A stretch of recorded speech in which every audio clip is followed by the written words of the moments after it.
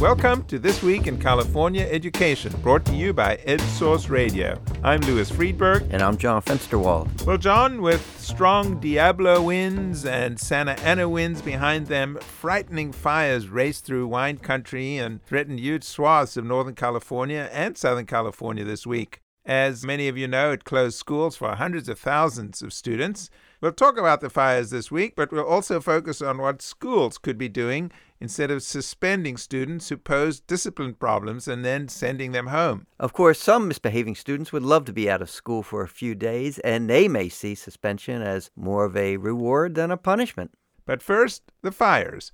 We're pleased to have in the studio our reporter Sydney Johnson, who went with our colleague Ashley Smith to visit evacuation centers in Santa Rosa and Petaluma. Welcome, Sydney. Thanks, Louis. It's great to be here. So, Sydney, I understand that obviously numbers of schools were shut down in the area, as well as Santa Rosa Junior College and Sonoma State University. Thousands of students, right? Right. So 3,000 students who live on campus at Sonoma State were evacuated this week for the fire. They're going to open up the campus again this week, starting Saturday. But that meant thousands of students were dispersed and looking for housing. Also, students at Santa Rosa Junior College, like you just said, were evacuated. So Santa Rosa Junior College, they don't have residential housing there, presumably. So these are students who couldn't go to class. And you talked to some students at the evacuation center. Tell us what you found. I found a brother and sister who are both students at Santa Rosa Junior College. They both had different kind of feelings about what was running through their mind as they were sitting there in the evacuation center. That was Rene Chavarria and right. His sister Bianca Chavarria, both students at the community college. Right. So for Rene, he was not thinking too much about the classes that he was missing. He said that he had some assignments that week, but really he was just thinking about when can we go home and when are we going to find out if our home is threatened or if we can move back and kind of get back to normal. For his sister Bianca, she was thinking a lot about returning the next week, and in particular because she was supposed to finish up her prerequisites this semester in order to transfer to a different school next fall.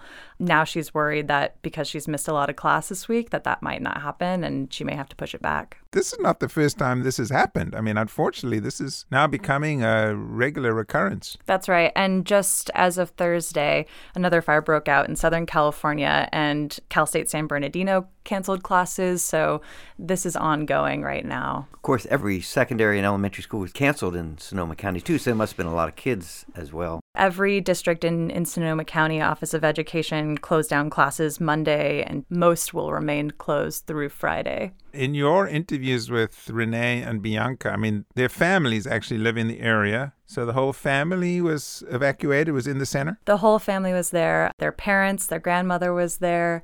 There were a lot of services that were being provided at the evacuation centers, too. One of them being some cell phone companies were providing free phones and Wi-Fi hotspots. So this is getting to be a little bit too familiar, as you mentioned. It looked like it was well run. Something that both Bianca and Rene really emphasized was they felt like they were getting the resources that they need if they asked for it.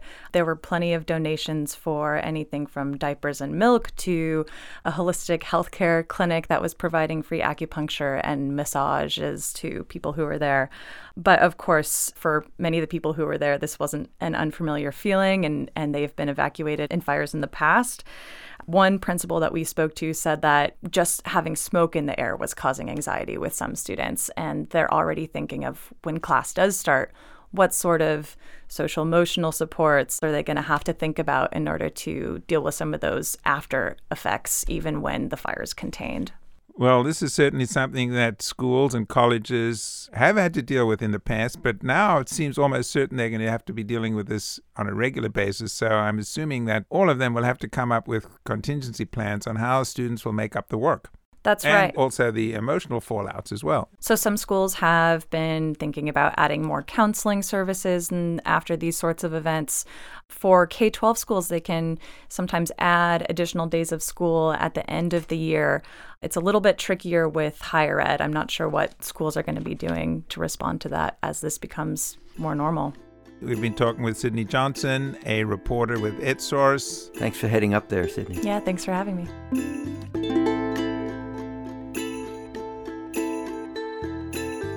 John, as you've been writing about for the last several years, there's been a big push in California to reduce student suspensions and expulsions. Recently, Governor Newsom signed a bill that extends a ban on suspending students for willful defiance of school authorities and disrupting school activities, at least for students through the 8th grade.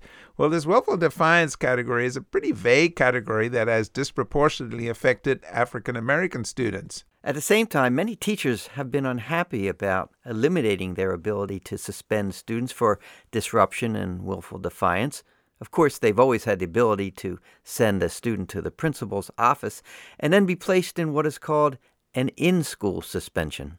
But John, one of the problems is that relatively little attention has been paid to these so-called in-school suspensions. What happens there? Are they effective? Are students better off or worse off after they've gone there? And of course, we suspect that they've been on the rise as out-of-school suspensions have decreased. Yeah, and that was one of the reasons we assigned EdSource reporter Carolyn Jones to write an article about in-school suspensions. And what she found is that in-school suspensions can be effective, but not unless kids get more counseling and there's really intervention in those classrooms. To talk about this, we have on the line Ramiro Rubalcaba. He's an assistant superintendent in the Victor Valley Union High School District. That's a school district in Riverside County. He's been a leader in coming up with alternatives to out-of-school suspensions. And I asked him for his appraisal of in-school suspensions. Unfortunately, sometimes it turns into a holding tank for students, almost like a breakfast club where students sit bored, working on worksheets or not doing a lot of work, and it's still excluding students from instruction with the intent of providing them perhaps reflection opportunity, but nonetheless, it's still excluding them from instruction. Now, we have heard that there are some districts experiencing success, and that's wonderful, where they're utilizing curriculum to really help students identify what they did wrong, what the expectation is, and what they can do differently in the future. But I think, generally speaking, research supports let's try to keep students in the classroom as much as possible, and let's try to focus on being preventative rather than being reactionary. Well, I'm assuming that many districts would like to do more, but they say they lack the resources to do it. In elementary schools, there's not a counselor in every school, and often the principal is the one who substitutes if a teacher calls in sick. So what do you tell them that they say, we just don't have resources to do more? Schools are limited with funding, especially here in California. I would say that you need to really focus on the root cause and the circumstances that are within our control. In other words, just like we teach reading and writing, teaching behavior is equally as important, if not more important, to ensuring a positive, safe, effective learning environment. So what we need to do is choose to have our teachers teach students how to get along, how to respect each other, how to make good decisions, how to critically think, how to share, just like we teach them reading, math, science, and history. And does that fall under the category of social emotional learning, which I think is getting a lot more attention? It does. It absolutely does. And there's a lot of overlap between the various strategies such as PBIS, restorative justice, social emotional learning, mindfulness. And PBIS, for those who are not familiar with it, stands for Positive Behavior Intervention and Supports, right? That is correct. So a lot of it is just teaching the students the skills that they need to be able to manage conflict, to be able to make good decisions and critically think, to be productive members of our society. And I have experienced personally in both Los Angeles Unified, Azusa Unified, and we're starting to see it here at the Victor Valley Union High School District. The more we focus our efforts on prevention versus being reactionary, on being positive versus being punitive, we get an overwhelming response that is good for students both academically and behaviorally. We're talking with Ramiro Rubalcaba. He's an assistant superintendent with the Victor Valley Union High School District. You were telling me that there are some things that teachers can do perhaps before they send a student to the principal. If there are techniques to avoid that and in-school suspensions. Tell me a little bit maybe what you've done or what you encourage teachers to do. We encourage teachers to really look at what are some of the things that you can do to prevent or de-escalate student misconduct, because the reality is students will misbehave. A concrete strategy is when a student is misbehaving, you try talking to the student, you change their seat, You have a conversation with them in the hallway. You can buddy up with a teacher, maybe down the hall, and you create a system, whether it's paper clips, a certain color of a paper, and you say, I need you to deliver this to my colleague down the hall, and he will provide you some instructions prior to coming back.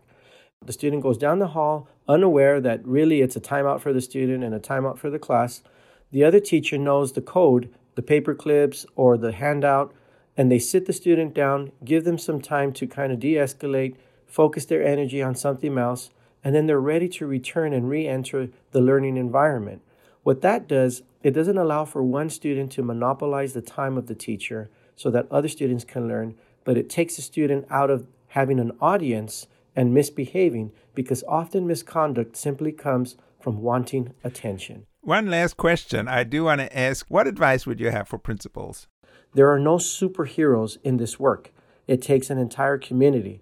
So principals cannot expect themselves, or nor should superintendents and boards expect principals to be the superheroes. The best thing they can do is build your own capacity so that you can build the capacity of your leaders on campus, so that you can create a safe, positive, effective learning environment and that true deep cultural change that needs to take place at every school.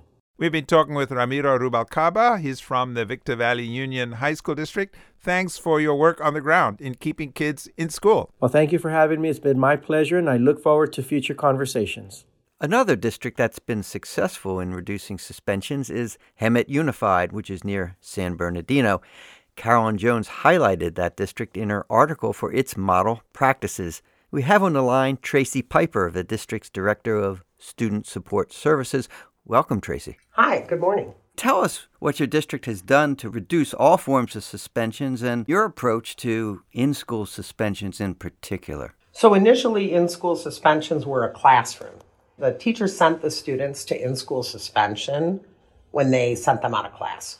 We shifted that a few years ago in collaboration with one of our principals who wanted to do something that helped students change their behavior. So we took that classroom and we converted it to an alternative to suspension classroom. And in that classroom, we have a teacher, a credentialed teacher, some classified support staff, and an administrator that provide a 3-day curriculum to students that's intended to address the issue that happened, talk about how they can act differently in the future, and hopefully go forward and be successful in school without those behaviors. So how do students respond to this? I could see it's going to be a lot of eye-rolling. Students don't really want to be there in the first place. How has that worked out? What's interesting is that teachers feel that it's less of a consequence than suspension, but students feel it's a more severe consequence than suspension because they don't get to go home and take the day off. They actually have to be in school those 3 days, and they have a separate lunch from everybody else. They're supervised the entire day. So the students find it to be a pretty severe consequence. I did want to ask you about high schools because I think the focus in the state now has been on elementary grades and now K through 8 in terms of reducing willful defiance. Are you using this at the high school level as well? We are. Actually, we found more success at the high school level, mostly because students are a little more mature and able to understand how their behavior impacts others. We've been talking with Tracy Piper, Director of Student Support Services at Hemet Unified. Thanks for talking with us today. Thank you. I appreciate it.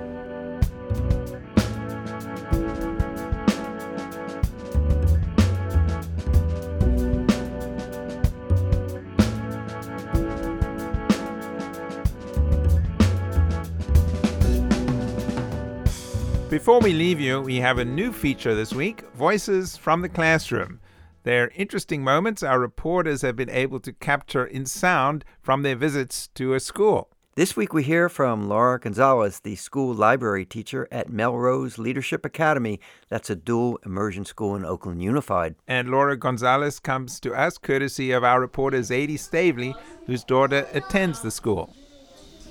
So I was reading Dos Conejos Blancos, Two White Rabbits by Jairo Butriago to all the 2nd through 5th grade classes.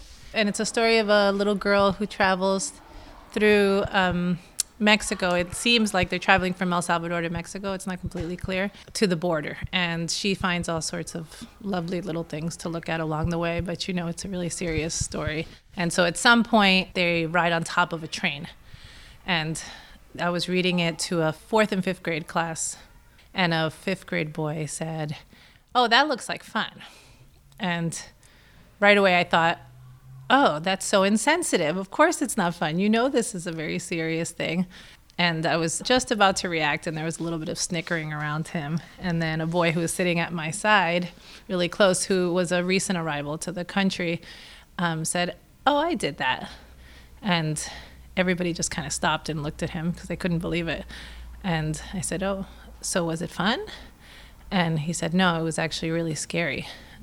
And then everybody just really looked at him and were very quiet for a while. And then we moved on. We didn't really discuss it. I didn't want to push him to have to talk about something that he didn't want to share more about. But it was just I felt like it was a very profound moment for all of us. I mean, I find that in a lot of situations. Like if I'm reading kids a book about the 10,000 Dresses, or there's a book called My Princess Boy, about a boy who likes to dress up like a princess. And if there are kids in the class that like to wear skirts, if there are boys who like to wear skirts, or if their little brother likes to wear a skirt, or they know someone, it's so much more powerful if they're the ones that respond to the story. Because sometimes you will get a little pushback of oh, boys aren't supposed to wear skirts, or boys aren't supposed to wear pink, or ew. I can lecture, and I do if I have to. But I just find that it's so much more powerful when it's the kids. They really listen to each other because that's who they care about. Really, the opinion is of their peers in this age. This week, EdSource kicks off its annual News Match fundraising drive, and we would really appreciate it if you were to consider making a contribution to EdSource. This year, we have generous donations that would allow us to triple your donation. So please go to our website, find the donate button, and contribute. We would really appreciate it. It's the one time we do turn to our readers and our listeners, and we've been overwhelmed by generosity in the past, and we hope you consider it again this year. And that does wrap it up for this week's podcast. Thanks to our sponsors, the S.D. Bechtel Jr. Foundation and the Bill and Melinda Gates Foundation. Our producer is Kobe MacDonald. Our music is from Nate Schwartz Jazz Orchestra. Please subscribe wherever you listen to your podcasts. I'm Louis Friedberg. And I'm John Fensterwald. Thanks for listening. We'll be back next week.